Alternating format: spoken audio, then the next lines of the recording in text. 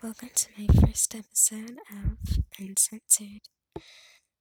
This is episode 1 Fake Friends, Drama, and How It All Began. Let's get into the story.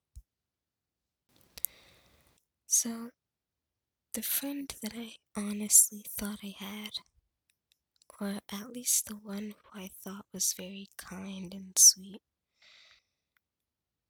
turns out that was just all in my head. So, why exactly was I crying? Is it because this friendship that I thought I had was not what I imagined it to be after all? Or maybe it's just because the friend that I thought I had, who wore a nice smile and who seemed so very kind and sweet and genuine at first,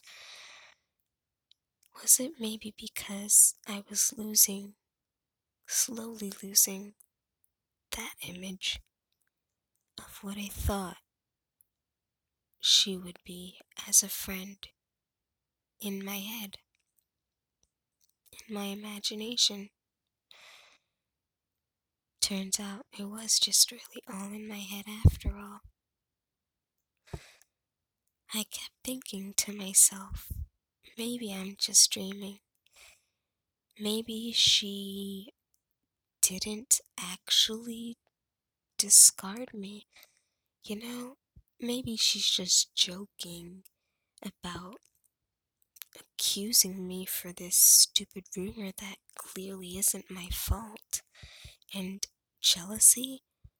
Where did that ever come from? I honestly had never felt so confused in my life. I kept trying to replay it in my head, and no matter how many times I thought about it, I pretty much felt in denial. But all the niceness was just slowly slipping away. And all I could see now is just this cold hearted person replaced with a smile on her face.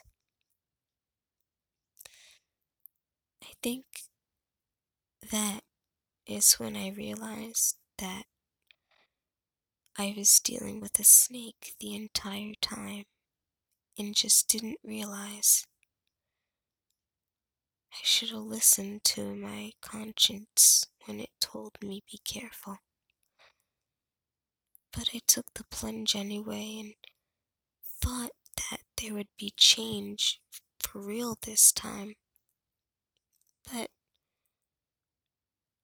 I always had my doubts of how much of this niceness is actually genuine and will it really stay?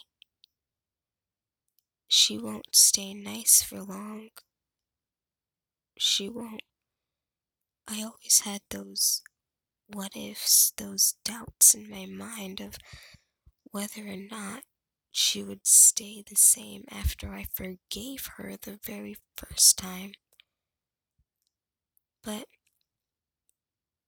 I ignored my doubts. I ignored the what ifs. I ignored all those possible scenarios of what was the worst to come, in which I had already predicted. But I just didn't listen to what my mind told me. This is my story. This is my story of how I overcame a toxic friend and began a new songwriting journey.